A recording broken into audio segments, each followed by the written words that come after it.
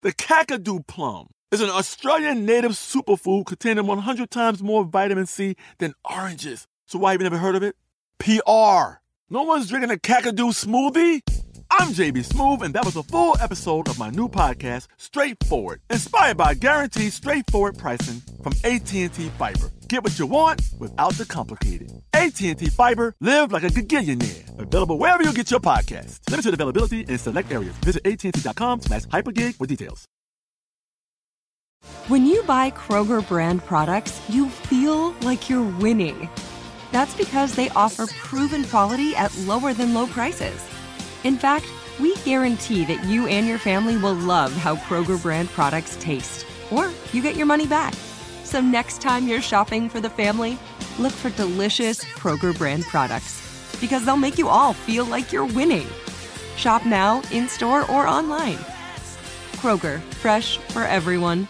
Good sleep should come naturally, and with the new Natural Hybrid mattress, it can. A collaboration between Lisa and West Elm, the Natural Hybrid is expertly crafted from natural latex, natural wool, and certified safe foams to elevate your sleep sanctuary and support a greener tomorrow. Plus, every purchase helps fuel Lisa's work with shelters and those in need. Don't put off a good night's sleep any longer. Get a Lisa mattress today for a sound sleep tonight. Visit lisa.com/iHeart. That's LEESA.com/iHeart.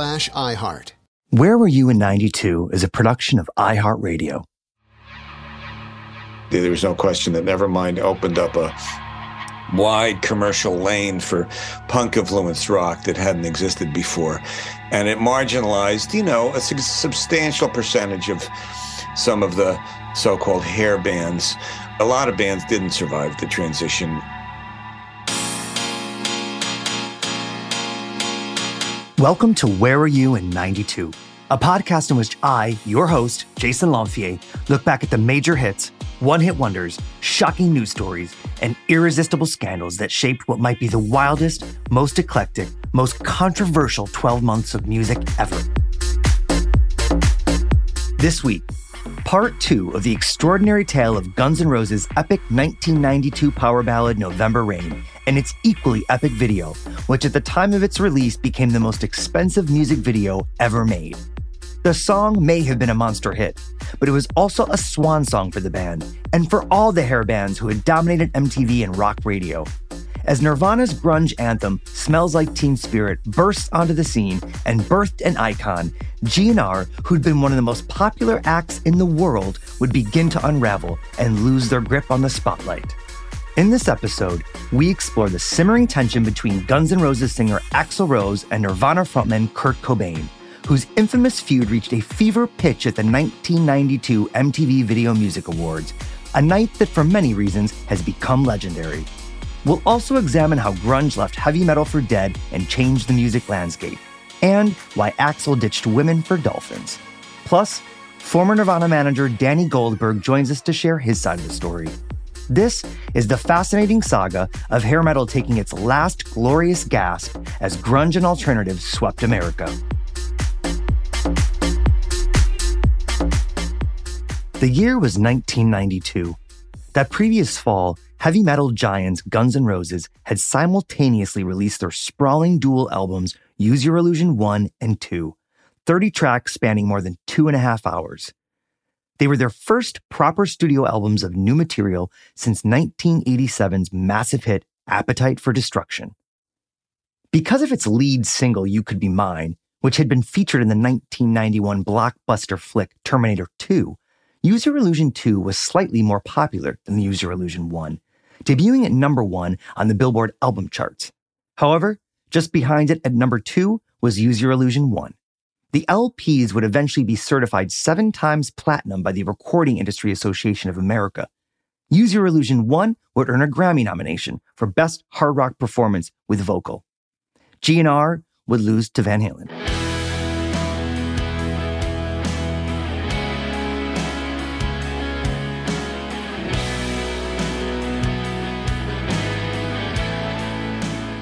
The biggest hit from both albums was the colossal, ornate, 9-minute power ballad, November Rain, which at the time was the longest song in history to enter the top 10 of the Billboard Hot 100. It peaked at number 3, behind TLC's Baby Baby Baby at number 2, and Boyz II Men's End of the Road at number 1. It's not surprising given that R&B was making a strong showing on the charts in the early 90s. Rock, at least the big-haired, testosterone-fueled glam metal that GNR and its brethren had been churning out for several years, was losing its luster. By 1992, bands like Poison, Skid Row, Slaughter, Warrant, and Winger were becoming punchlines.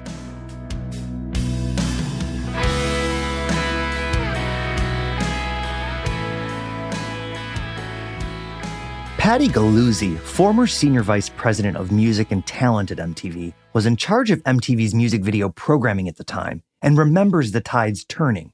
She recalls Tom Freston, then CEO of MTV Networks, beginning to say he hated hair bands and wanted to play their music less. She was a big fan of more alternative rock acts like REM, so this was music to her ears.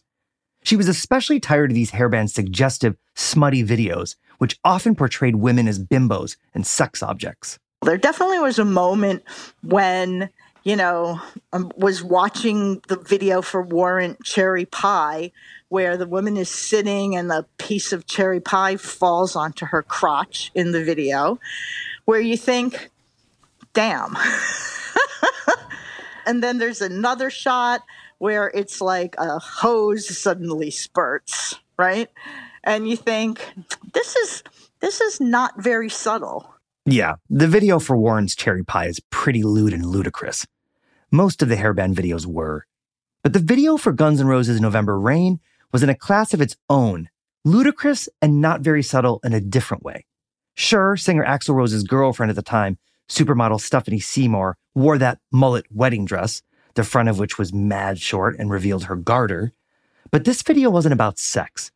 Inspired by Rose's pal Del James's macabre short story Without You, it was about love, marriage, betrayal, death, and profound grief. With its multiple locations, more than 1,000 extras, and a storyline that included 2 churches, a wedding, a funeral, so much rain, and a man diving into a cake, our hero Steve Cottrell, as we learned last week, it was off the rails in scope and ambition. And with a reported price tag of $1.5 million, it was also the most expensive video of all time when it was released. As its director, Andy Morahan, told us, Rose wouldn't have it any other way. The singer understood the power of the music video, not only as an art form, but as a promotional tool. Getting massive exposure through heavy rotation on MTV meant selling more records and more tickets. Eric Weisbard is a music critic, a professor, and the author of an entire book on Use Your Illusion 1 and 2, which he released as part of the 33 1/3 music book series in 2007. The same year, Guns N' Roses guitarist Slash released his memoir, Slash. While Weisbard is quick to point out how flawed the dual albums are, they've had a special place in his heart since they came out. At the time, he was writing in the San Francisco Bay Area after having worked as a college DJ. Most of his friends and peers didn't share his affinity for the records. They were vibing on groups like REM and rising grunge acts like Soundgarden, Pearl Jam, and Nirvana, who were more influenced by punk and underground rock. They regarded grunge as superior to heavy metal, more cerebral, nuanced, authentic. As Weisbard recalls, I had been a college radio DJ playing the kinds of bands that Nirvana idolized. It was not a surprise to me when Kurt Cobain covered the Vaselines. But his taste extended beyond what he blasted at the station. He still dug GNR. Even this new, grand, extravagant, melodramatic version of Axl Rose. So I had this odd experience as Nirvana broke of seeing Guns N' Roses as the losers at that moment and feeling a certain sense of empathy for them as they quickly hit their sort of Norma Desmond and Sunset Boulevard moment of feeling like the rock world had gotten smaller. It wasn't them. Even if Guns N' Roses were selling a shit ton of records and concert tickets, their popularity and domination were starting to wane, especially after the magnitude, genre-melding experimentation, and theatrics of Use Your Illusion 1 and 2, with all their pianos, horns, choirs, and synthesized strings. This fanciful swerve isolated some rock purists. Why did one-time badass Axl Rose suddenly have such a hard-on for Elton John and swoony balladry? Why were his videos suddenly so over the top? And why the fuck was some dude throwing himself into a wedding cake? you had a few things happening at the same moment. One is you had a band that attained such enormous success that it took a while for the next record to come out, and had the natural tendency to then want to also prove they could do something new. You had the MTV factor, which is, in that era, the assumption was that when you made an album, the release of that album was just the starting point, because over a 2 or 3 year period, the videos from that album, a la Thriller in the 80s, would redefine the album visually, metaphorically, by putting these gigantic production numbers around the songs on the album. And you had the first rumblings of alternative rock questioning 80s rock values.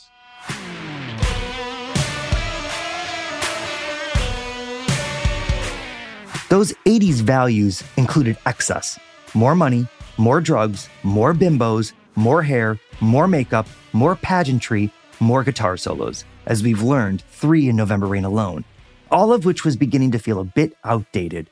With this shift in taste, this explosion of alternative and grunge, this changing of the guard, rock was getting smaller, more introspective, stripped down, feedbacky, rougher, rawer, and more real.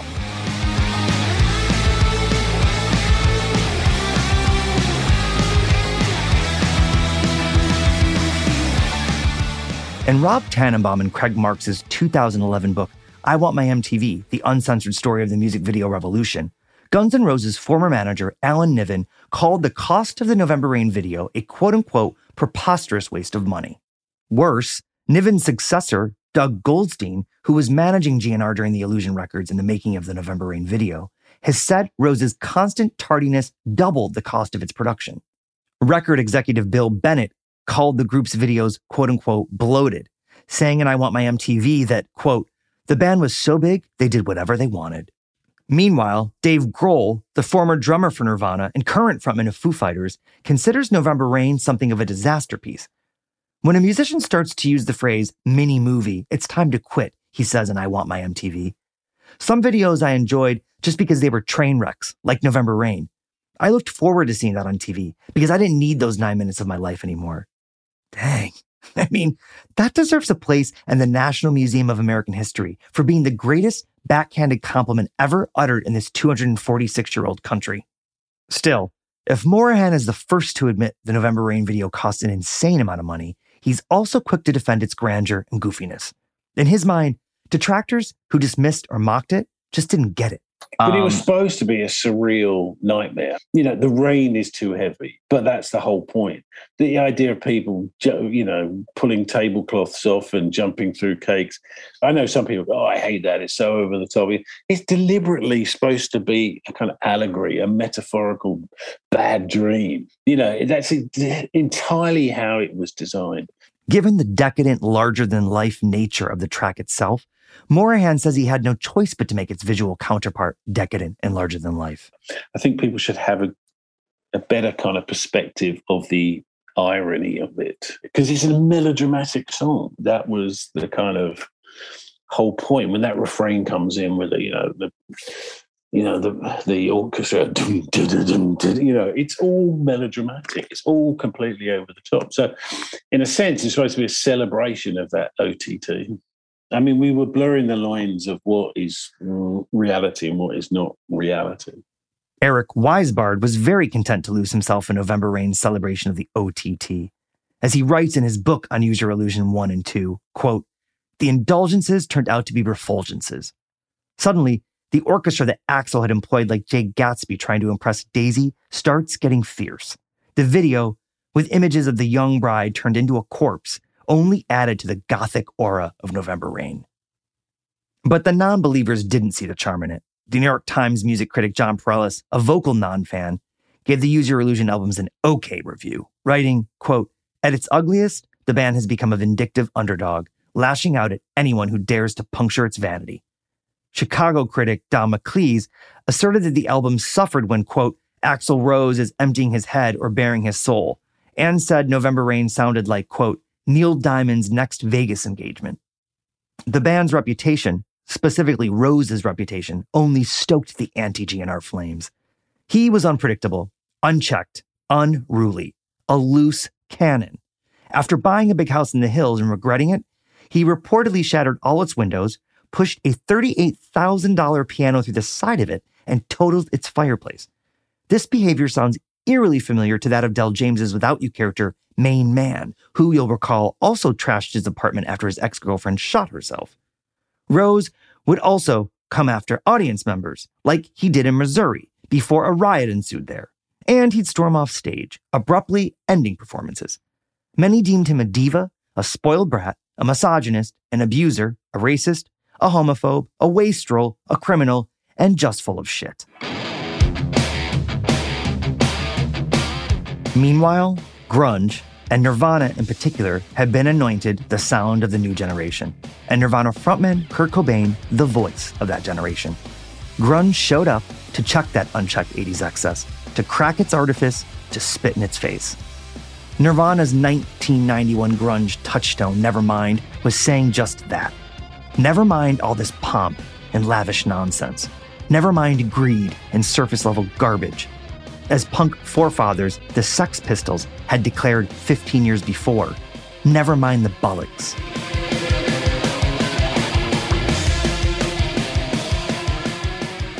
Grunge was the new punk, anti-establishment, but it also enthralled mainstream listeners, winning over MTV and radio and their key demographics, the youth. Unlike the newly married, ill-fated fictional couple played by Axl Rose and Stephanie Seymour in the November Rain video, Nirvana could have their wedding cake and eat it too. Even if they didn't like MTV and what they considered its crappy values, they wanted to make an impact and make it period, so they played the game. As Rob Tannenbaum and Craig Marks write in I Want My MTV, Nirvana didn't kill radio stars, they joined them. The groundbreaking video for Nirvana's Smells Like Teen Spirit depicted a high school pep rally transforming into a destructive teenage uprising. When it landed in heavy rotation on MTV, everybody wanted to emulate them. Hair metal looked like a clown show. Axl Rose wasn't quite wearing the big red nose. He and Guns N' Roses had shown their range and somewhat transcended that genre, but other bands weren't so lucky. As Kip Winger, the singer of Winger, says in I Want My MTV, quote, "So I watched the Smells Like Teen Spirit video, and I thought, all right, we're finished. We all knew it. It was obvious. MTV wiped the slate." Bands like Winger, Poison, and Warrant became the dude at the party with tuna breath. No one wanted them or their videos directors invited. He remains proud of his work on November Rain, but director Andy Morahan, too, could see the writing on the wall. As he says in I Want My MTV, quote, "In a way, Guns N' Roses, myself, we became the dinosaurs, the kind of artists punk rockers hated. We'd become overblown and indulgent and kind of stupid. And then Nirvana happened and suddenly everything was grunge and cheap, and thank God for it, you know?"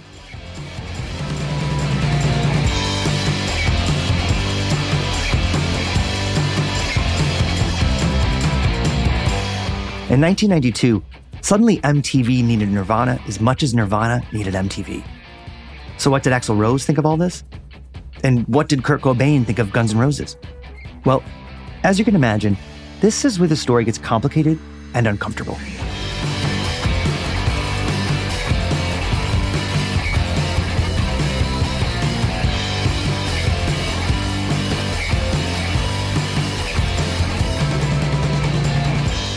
Up next, after the break, we'll delve into the tension between the reigning king of hair metal and the new prince of grunge. It's a tale of clashing philosophies, of swollen pride and bruised egos, of an inevitable friction that would climax with a nasty showdown at the 1992 MTV Video Music Awards, a night that has become legendary.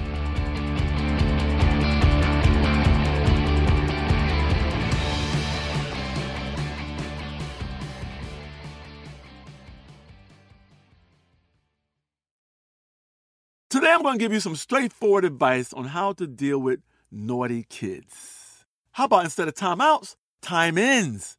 Time for you to start paying some bills. I'm JB Smoove, and that was a full episode of my new podcast, Straightforward, inspired by guaranteed straightforward pricing from AT&T Fiber. Get what you want without the complicated. AT&T Fiber, live like a gigillionaire. Available wherever you get your podcasts. Limited availability in select areas. Visit AT&T.com/hypergig for details. Snag a Job is where America goes to hire, with the deepest talent pool in hourly hiring. With access to over 6 million active hourly workers, Snag a Job is the all-in-one solution for hiring high-quality employees who can cover all your needs. On demand, temp to hire, part-time or full-time. You name the position. Warehouse worker, retail associate, grocery store clerk, fitness trainer, baker, stylist, bellhop, podcast producer. Yeah, Snag a Job's got a worker for that. With our easy-to-use platform, you're able to seamlessly post and fill available positions quickly with a dedicated customer support team to provide all the help you need along the way. Kind of nice knowing you have a talent pool like that in your own backyard, right? Snag a Job is the partner you need to keep your business running smoothly. So visit snagajob.com or text snag to 242424 to talk to an expert. Snagajob.com, where America goes to hire.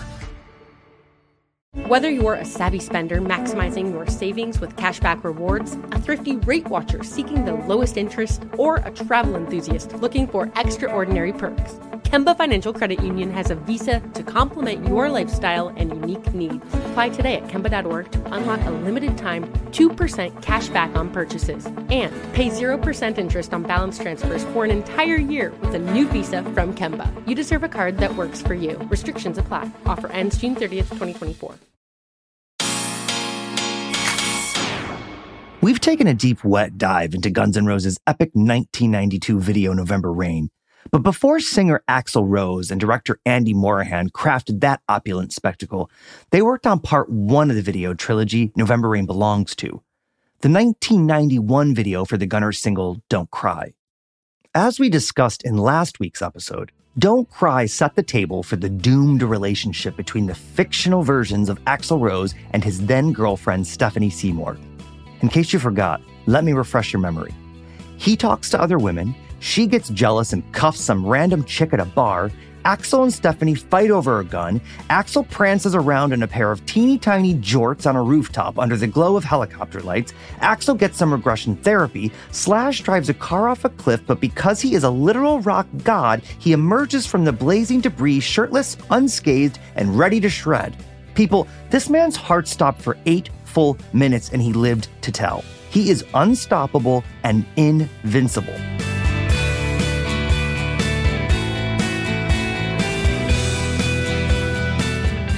Anyway, as usual when talking about a Guns N' Roses video, I digress. You see, Don't Cry may not offer up the same kind of splendor and OTT-ness as November Rain, but it's still significant for at least one reason.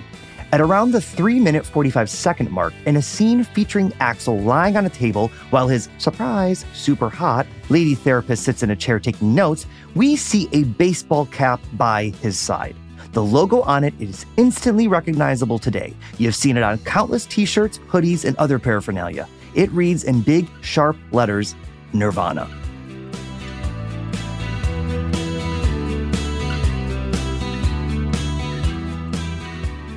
Rose was a fan of Nirvana, who had wound up at GNR's label Geffen. Totally dug what they've been doing up to this point. Seems he felt there was plenty of room in the rocker sandbox for both bands. This was rock. The more rock, the better. Problem was, Nirvana frontman Kurt Cobain did not reciprocate the goodwill. Says Don't Cry and November Rain director Andy Morahan. But their feeling wasn't mutual because, these new, it's like the Pistols, when you got a new band and the grunge, they just want to blow everyone away. What they consider to be the excess of rock and roll, they wanted to blow away. That's just a cyclical thing in music. Cobain even shaded GNR in interviews while promoting Nevermind. Said Cobain to Seconds magazine, quote, "We're not your typical Guns N' Roses type of band that has absolutely nothing to say." Whew, nothing to say. Not even over the course of the 30 tracks and 2+ hours that made up their heaving, insanely ambitious dual albums. Cobain would utter even harsher words to Michael Azerrad in his 1993 biography, Come As You Are, The Story of Nirvana. His role has been played for years, Cobain said of Rose. Ever since the beginning of rock and roll, there's been an Axl Rose, and it's just boring. It's totally boring to me. Why it's such a fresh and new thing in his eyes is obviously because it's happening to him personally, and he's such an egotistical person that he thinks that the whole world owes him something. Cobain drew a line in that sandbox. a demarcation between the real rebels and the so-called rebels, between real rock and cock rock, between us and them. GNR and those other hairbands were trifles. In Cobain's mind, they represented not the scrappy underdog, but rather the uber-macho, hostile, belligerent bullies who'd sneer at a sensitive boy like Cobain before kicking his ass. Meanwhile, the fact that many of those glam metal bands also flaunted crazy big hair and faces covered in makeup rendered them laughable caricatures. This wasn't rock, Cobain thought. This was the circus.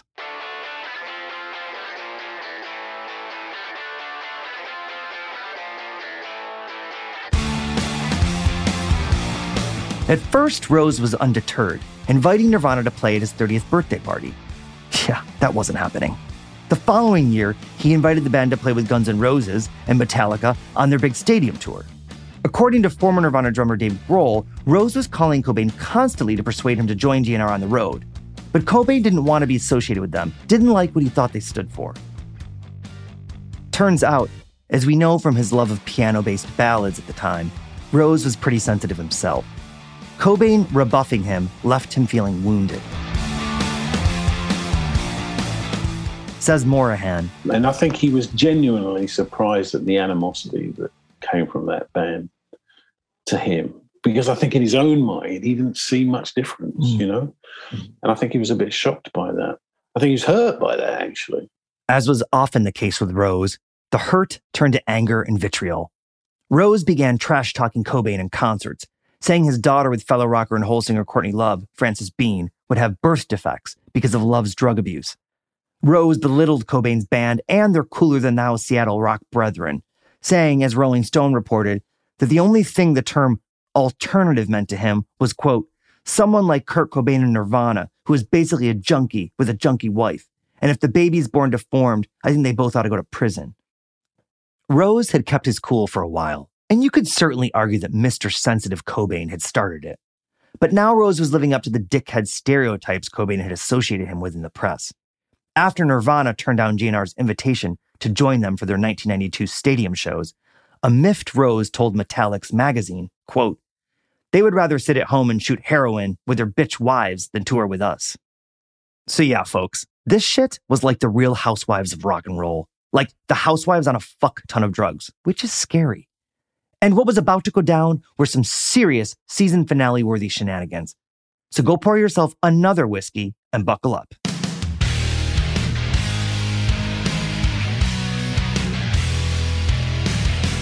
It was September 9th, 1992, just about 2 weeks before Guns N' Roses lead guitarist Slash would nearly die from a drug overdose in a hotel in San Francisco.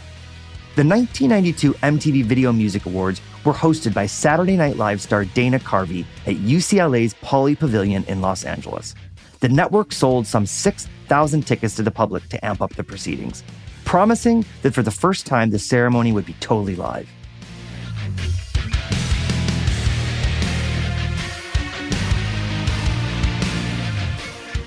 The lineup of performers for the awards was such a perfect encapsulation of just how batshit music was in 1992. Let me set the scene because this thing was all over the place. I mean, every lunch table was represented. You had the hippies, aka the Black Crowes, rock's new cool kids, Nirvana, Pearl Jam, and Red Hot Chili Peppers, it girls and funky divas, and Vogue. Classic rock dads, Elton John and Eric Clapton, there to chaperone. Hopeless softy Bryan Adams. Michael Jackson beamed in from his dangerous tour in London to sing his clumsy race relation single Black or White. U2 beamed in via satellite from Michigan to do even better than the real thing, with Dana Carvey dressed as Garth from Wayne's World joining them on drums at the actual show.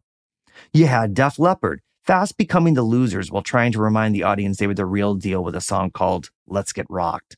Oof. Bobby Brown was there to sing his horny nothing burger humping around.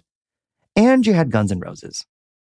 Presenters included the likes of Eddie Murphy, David Spade, Andrew Dice Clay, Ice-T and Metallica, Marky Mark Wahlberg, then trying his hand at rap, Vanessa Williams, and Beverly Hills 90210 star Luke Perry, along with shock jock Howard Stern as his gassy superhero character Fart Man. Cobain, in rehab for heroin at the time, considered bailing on the whole thing. He was sick. He now had a newborn. He and Courtney Love were still reeling after a damaging Vanity Fair article that implied Love was doing heroin while pregnant. She'd reveal years later in the 2015 documentary Kurt Cobain, Montage of Heck, that she had. And as much as he wanted the exposure, MTV sort of sucked anyway. Says former Nirvana manager Danny Goldberg.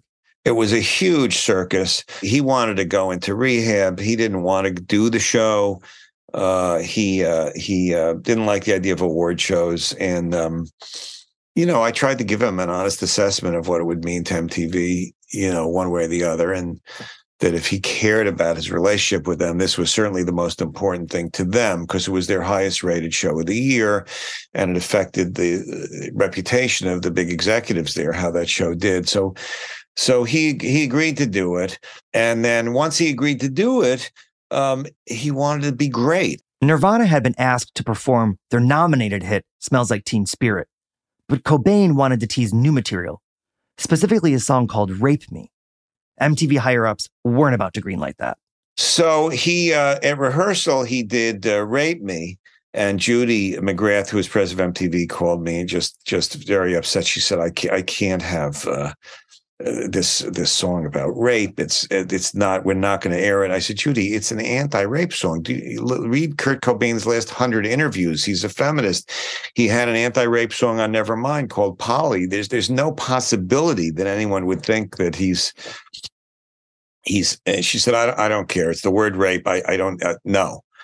So I had to call him and tell him this, and he basically just said, "Well, fuck it. I'm here. We're here to kiss MTV's ass anyway, so we'll do what they want." As VMA's producer Joe Gallen explains in the book "I Want My MTV," the network replaced Nirvana with the Black Crowes to open the show to lower the risk of a fiasco.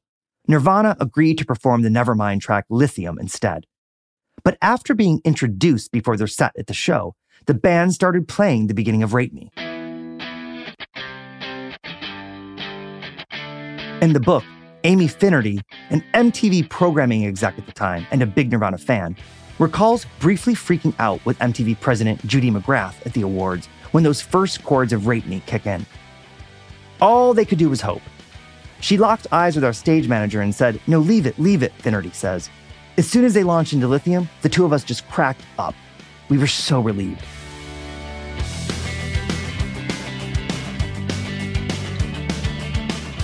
But if MTV was scared of what Nirvana might do, Cobain had his own moment of panic that evening.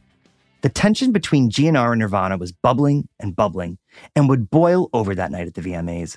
Says Goldberg. I mean, first of all, Guns N' Roses were the biggest band on Geffen Records until Nevermind came out. And it was weird because prior to Nevermind coming out, Axl Rose was a fan of the album. And then at the gig that Nirvana did after Nevermind came out in Los Angeles, which was very widely attended by people in the music business because it was like the talk of the biz.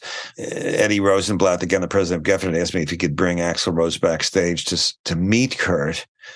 And Kurt didn't want to meet him, so we contrived this whole charade where we pretended Kurt had left the dressing room, and then I brought them in the dressing room that Kurt wasn't in. This duplicity, on top of Nirvana declining GNR's offers and dissing them in the press.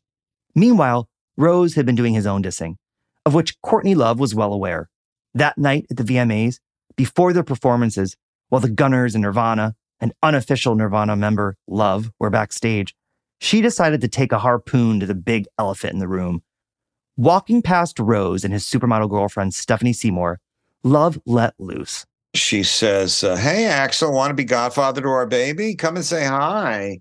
And, it was grumpy. And then Stephanie Seymour says to Courtney, "Are you a model?" And Courtney looks at her and says, "No, are you a brain surgeon?" Or no, are you a rocket scientist? I forget which it was. Pretty sure it was a rocket scientist. So Axl Rose came over and said, "Yeah, shut your woman up or I'll, put you on the pavement." Kurt, was first of all very upset by it. He was very vulnerable anyway about anything involving his daughter and somebody who'd been insulting his wife. And plus, he knew it was a good story, and he told it with relish. Then said, "Shut up, bitch," but obviously mocking what a macho guy would do, not being that guy. Witnesses recall everyone laughing at Rose's macho posturing. It was like the high school bully losing his power, backing down, and walking away in the cafeteria. Amy Finnerty remembers later seeing GNR roadies and bassist Duff McKagan shaking Nirvana's trailer and screaming for them to stop because Love and the Baby were in it. Nirvana bassist Chris Novoselic and McKagan nearly got into a fistfight during the confrontation. Goldberg says that before Nirvana went out to perform, Cobain passed a stage set up for Guns N' Roses and spit on Axl Rose's keyboard. At the end of Nirvana's raucous performance of Lithium, after Novoselic threw his guitar into the air and it came down, whacked him in the head, and knocked him to the ground, after Cobain chucked his own guitar and toppled over some speakers, Dave Grohl took the microphone and proceeded to taunt Rose, saying in a bratty, childish voice, "Hi, Axl. Hi, Axl. Where's Axl?" The crowd went crazy. The 1992 VMAs concluded with Guns N' Roses delivering a nearly 10-minute performance of November Rain, backed this time by actual strings, as well as woodwinds, horns, and a full orchestra. Rose sat at one piano, while Elton John, his hero, and a major source of inspiration for the Use Your Illusion albums, sat across from him at another. Slash powered through his third, darker guitar solo, the Funeral Dirge, atop Rose's piano. Playing a beloved song he'd been painstakingly toiling over for years, with a legend he idolized, to a packed venue of MTV watchers after winning the coveted Video Vanguard Award, a Lifetime Achievement Award, that same night? If this moment wasn't the apex of Axl Rose's career, it's got to be right up there.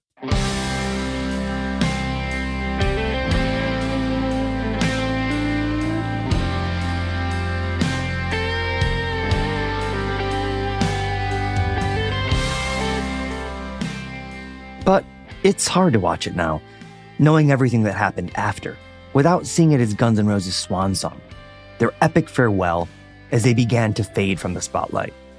November Rain would be GNR's final top 10 hit, and that evening would mark the last time the group would win or be nominated for a VMA.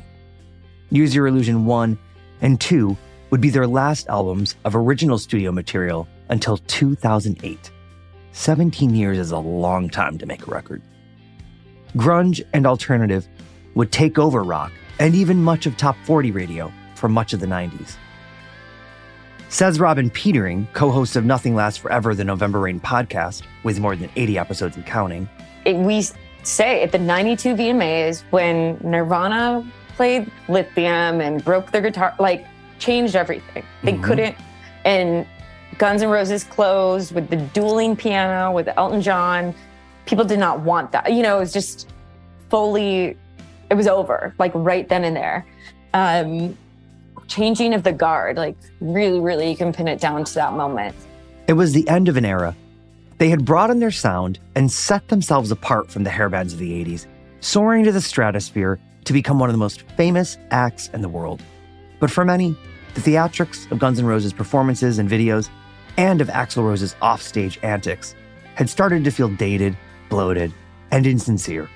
If GNR were losing their relevance, other heavy metal bands didn't have a snowball's chance in hell of surviving.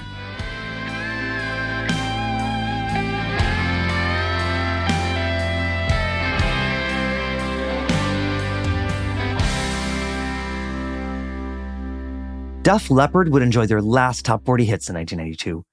Their manager at the time, Peter Mensch, has said he knew they were basically over after their set that night at the VMAs. Though Firehouse won the award for favorite new heavy metal hard rock artist at the 1992 American Music Awards, they too would lose momentum after that year, because by then, the genre was all but dead. In a sense, they were the holdovers of glam metal. Their 1985 power ballad, I Live My Life For You, reached number 26 on the Billboard Hot 100.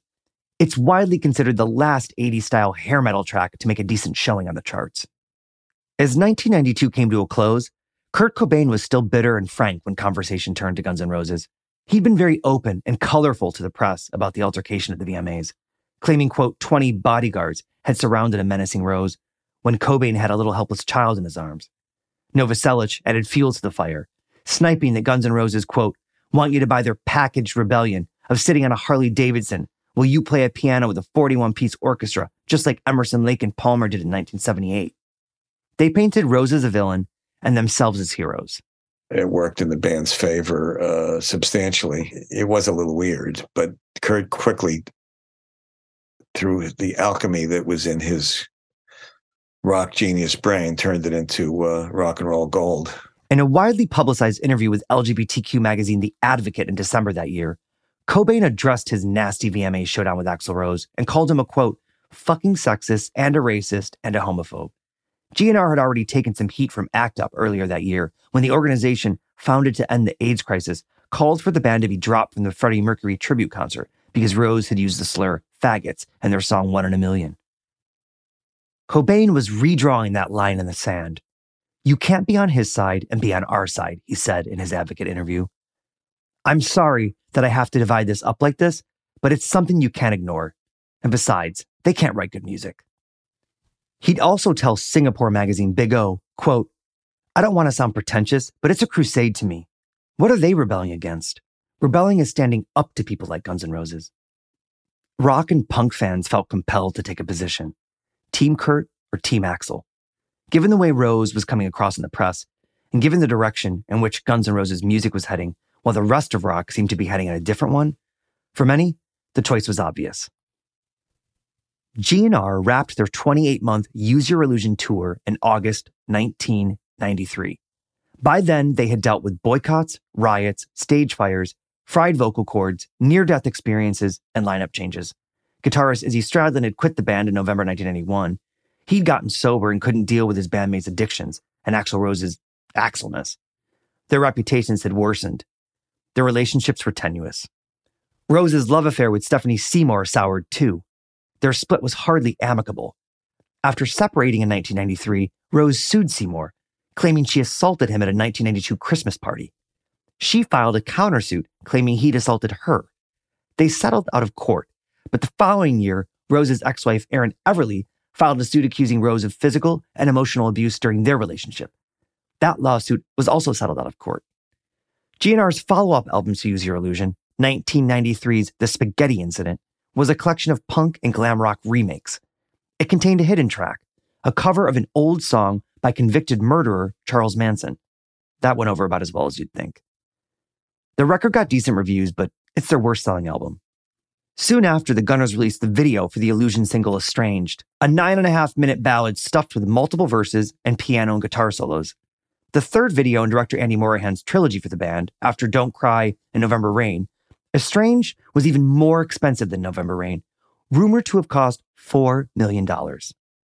In the video, you'll find a full-size oil tanker, a helicopter ocean rescue, SWAT teams, Axl arrested and taken to a clinic for therapy, and Slash walking on water like some sort of metal messiah.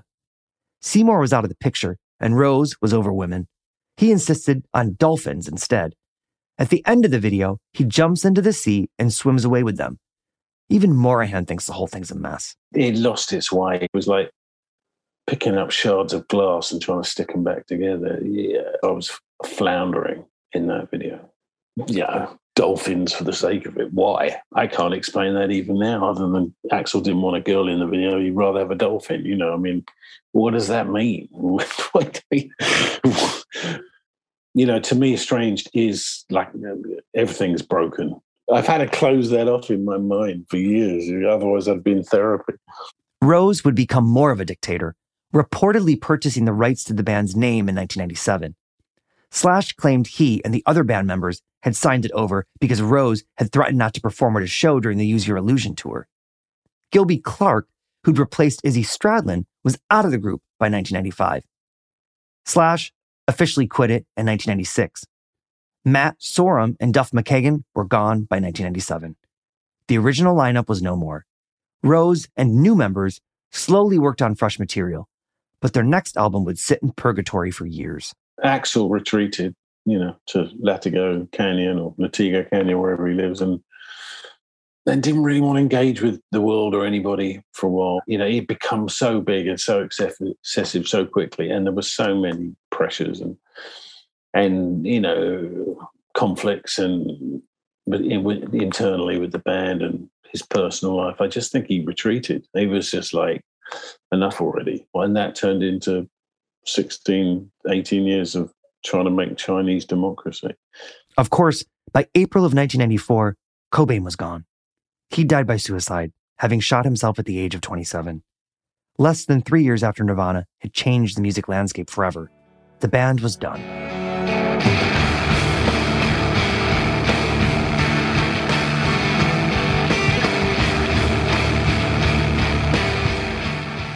Up next, after the break, we welcome former Nirvana manager Danny Goldberg to discuss the state of rock in 1992, the legacy of Nirvana and Nevermind, Cobain's conflicted relationship with MTV, and the tension between Cobain and Rose.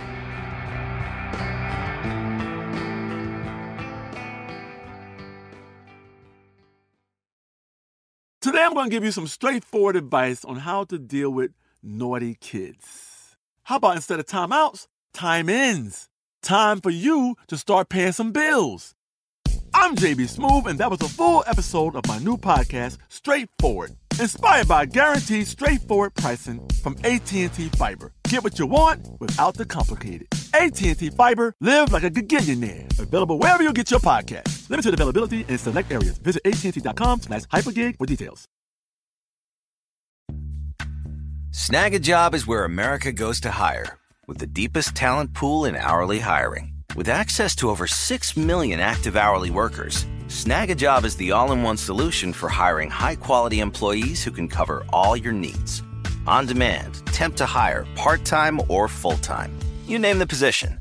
Warehouse worker, retail associate, grocery store clerk, fitness trainer, baker, stylist, bellhop, podcast producer. Yeah, Snag a Job's got a worker for that. With our easy-to-use platform, you're able to seamlessly post and fill available positions quickly with a dedicated customer support team to provide all the help you need along the way. Kind of nice knowing you have a talent pool like that in your own backyard, right? Snag a Job is the partner you need to keep your business running smoothly. So visit snagajob.com or text SNAG to 242424 to talk to an expert. Snagajob.com, where America goes to hire.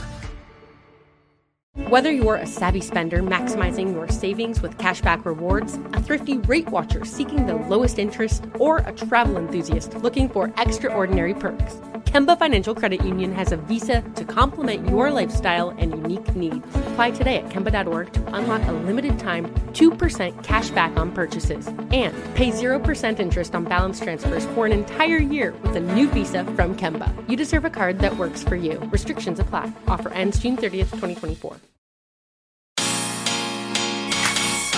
Welcome back to Where Were You in 92? We've been discussing Guns N' Roses, Nirvana, the end of hair metal, and the grunge explosion.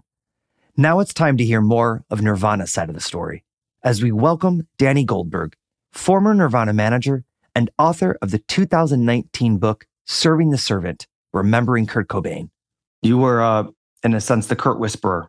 I think because I was older, and because I had early on recognized that he was really in love with Courtney, that it wasn't just a passing thing, I developed a role of a personal relationship with him that the other people in the business at that time didn't have.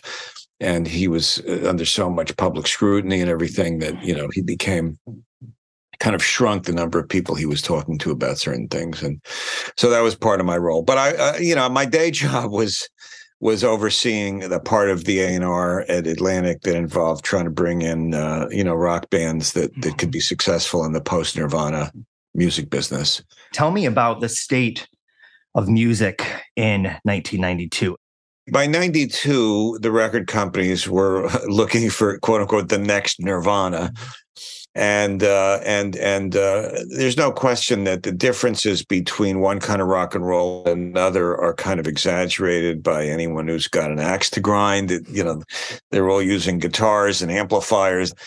But there was a cultural difference in the stance, and there was a musical difference between the music that was becoming the commercial music on outlets like MTV, which was the biggest connector of fans to musicians in the early 90s.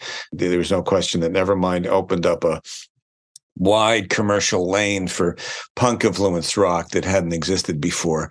And it marginalized, a substantial percentage of some of the so-called hair bands. A lot of bands didn't survive the transition culturally, which had to do with the generational change. Why do you think there was such a divide between the Guns N' Roses and heavy metal sector, and then the Nirvana and grunge. Well, I think sector. the biggest thing is generational. You think high school is 4 years. So to me, I always look at it, people talk about how long is a generation in demographic terms. They usually think of 15, 20, 25 years. But to me, in the music business, the generation is 4 years, how long high school is. And every 4 or 5 years, there's a yearning of people who are 13, 14, and 15 to differentiate themselves from people that are 5 years older. So that's just number one. That's a permanent fixture of just the psychology of public during, as long as I've been alive. Then there was the political environment of we were by 92 was the last of 12 years of Republicans in the White House, 2 terms of Ronald Reagan, one of George H.W. Bush. There was the Gulf War had happened at the beginning of Bush's term. And there was a generation of people that felt like outsiders from, the sort of conservative political consensus. And they felt a desire to differentiate themselves. Then there was also the evolution of sexual roles and what it was to be a man. And one of the things that Courtney had said to me early on when I met her after she was dating Kurt is that she thought, Kurt was really one of his missions was, the feminization of rock, the challenging the idea of what manliness was from the images on MTV of guys who'd obviously spent a lot of time at the gym and were wearing their cutoff, showing their muscles and wearing black leather and talking about women as sort of objects, and the strain of punk that had inspired Kurt and also inspired Pearl Jam and Soundgarden and a lot of the other bands that emerged in 92, which included the Riot Girls, the influence of feminism, the influence of the gay rights movement, and a real challenge to that idea of macho maleness as being the coolest thing. So you had the sort of cultural changes involving sexuality, you had the generational changes, and you had the political changes.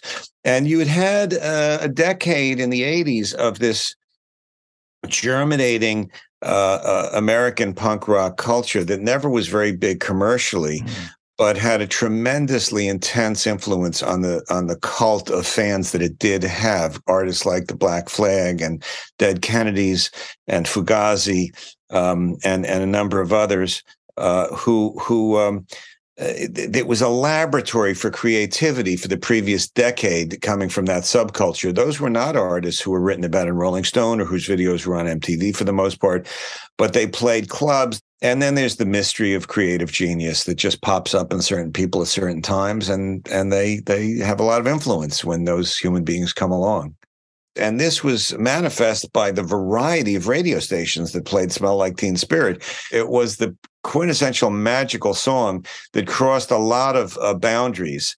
Your team, and even Kurt and the band did still want to be popular. They did want to be bigger. He obviously understood he needed MTV, but he also understood MTV needed him. But it was definitely a struggle for him. Tell me a little bit about that. The main people he dealt with, particularly Amy Finnerty, who was sort of designated by MTV to be the Nirvana person, but also Judy McGrath, who was president of MTV. He had never had a problem with them as human beings. He had a problem balancing 3 different things, one of which was his own inner voice as an artist, which was the number one thing to him. Number 2 is he had a tremendous amount of respect for the punk culture from which he had emerged and did not want to disrespect it. He didn't want to leave it. He wanted those people to still be his fans.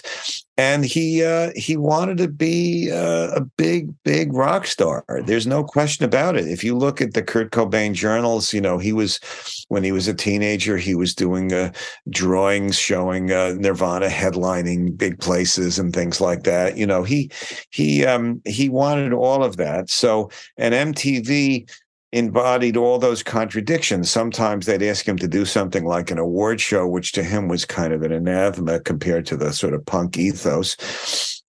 On the other hand, if he was watching him, there was one time, I tell the story, but he called me because he'd been watching MTV and he'd seen more Pearl Jam videos than Nirvana videos, and wanted to know, were they mad at him, or what do we do about this?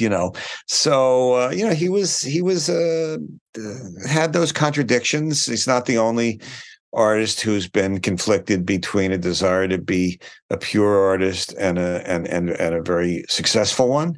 But a lot of when you look at Nirvana's career, you look at Unplugged, one of their most important albums, is an MTV special. You look at Smells Like Teen Spirit, it's hard to think about that song without thinking about that video. So, some of the most famous moments happened on some of those award shows. So they were a big part of his career, and he knew it.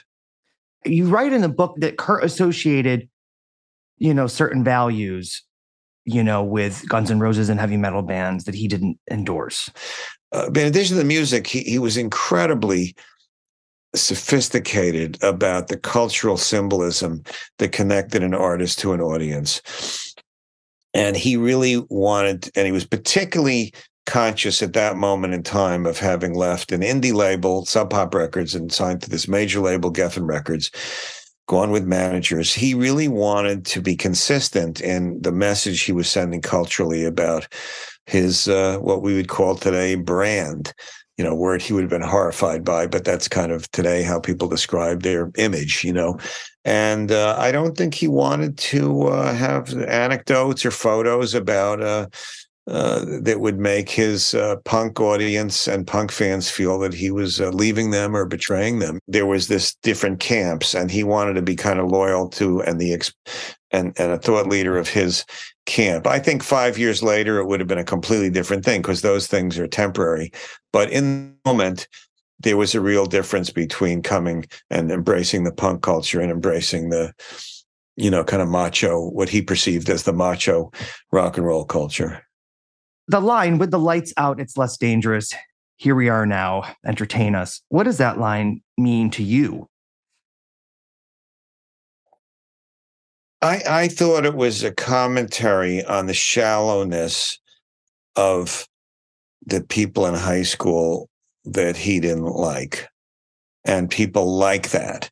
It was kind of the cool people joining together to focus on what they thought the shallowness was of people that were just into superficial entertainment, as opposed to deeper matters of the heart and mind, and so on. It was sort of a snobbish commentary on idiots.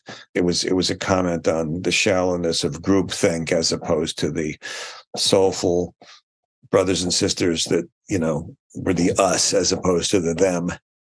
How would you sum up the legacy and impact of Nirvana in '92, in particular, the impact of Nevermind and Smells Like Teen Spirit?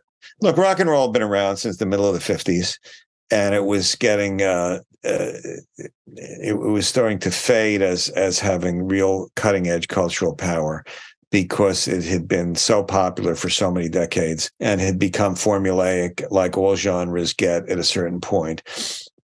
And he and the rest of Nirvana figured out a way to reinvent it for the 90s. He took some of the energy of punk rock and merged it with mass communication skills, and created art that spoke to, was very entertaining, which he wanted to be, but which also spoke to kind of a redefinition of what masculinity and a critique of bigotry of any kind, particularly misogyny and homophobia. At that moment, that was the first time somebody who had access to a global mass audience was saying those things in that way. But the other legacy is just these are great musical artists. The world produces these people. The genre of pop music produces them every once in a while. Chuck Berry was one. Bob Marley was one. John Lennon was one. Bob Dylan was one. And I don't know who else other people would put on that list, but I don't think there's anyone that wouldn't put Kurt Cobain on that list. It's a list of people who took music into a deeper place while maintaining a mass audience, and he was that guy for that moment. I see people in their teens and 20s wearing Nirvana t-shirts. almost every day. Something about what he did transcended time.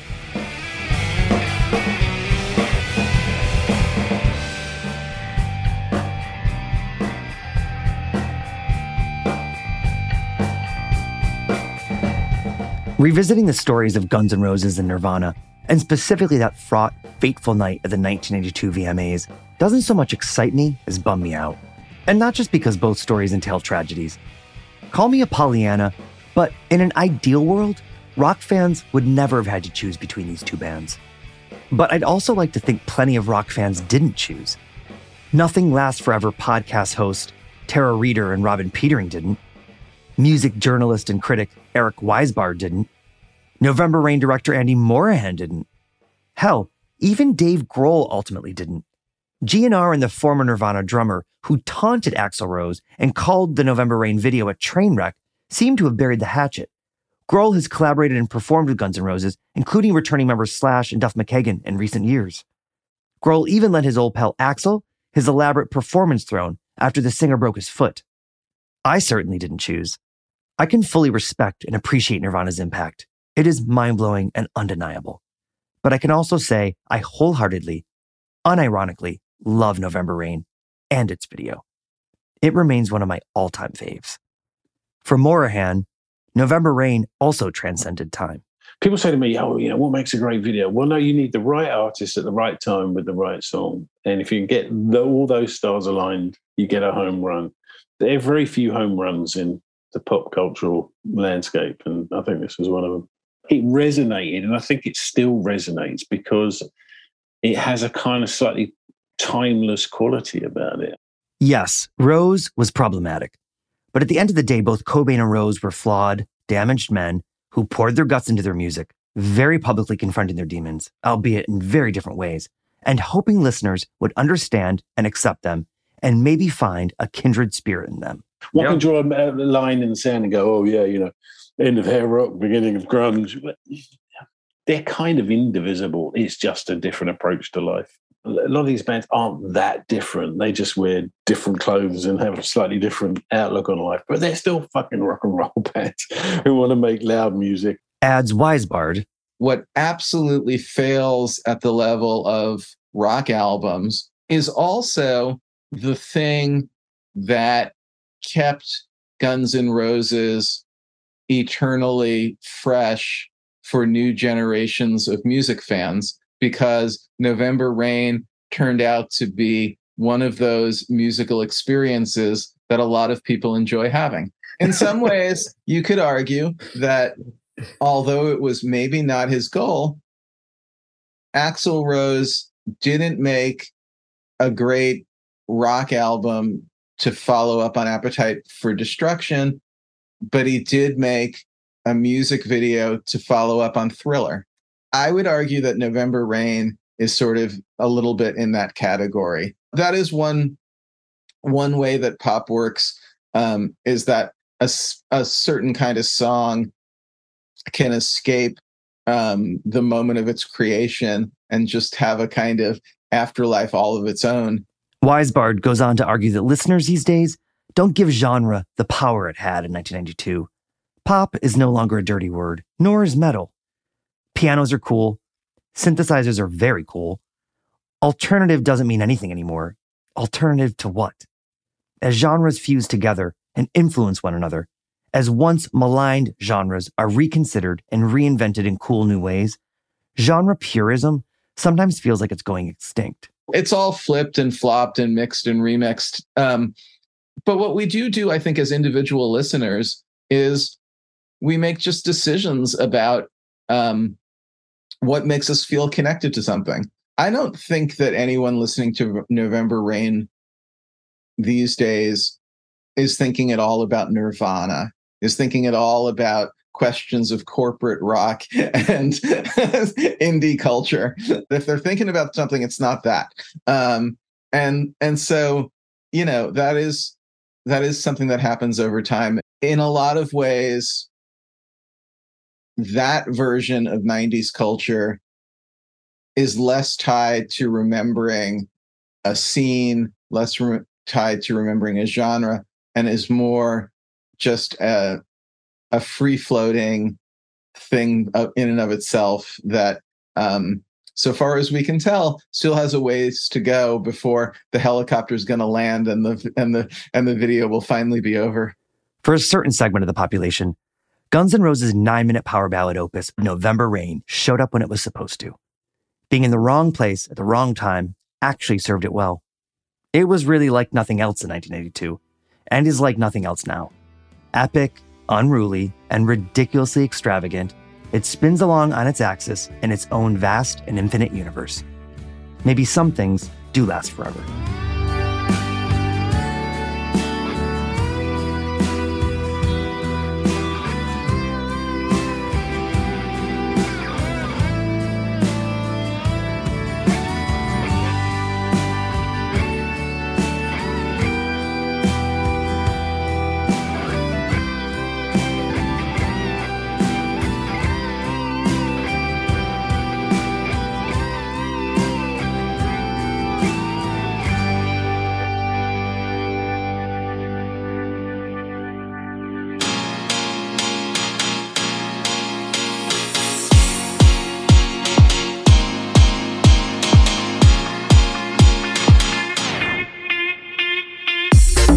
Where Were You in 92 was a production of iHeartRadio. The executive producers are Noel Brown and Jordan Runtagh. The show was researched, written, and hosted by me, Jason Lanfier, with editing and sound design by Michael Alder-June. If you like what you heard, please subscribe and leave us a review. For more podcasts from iHeartRadio, check out the iHeartRadio app, Apple Podcasts, or wherever you listen to your favorite shows.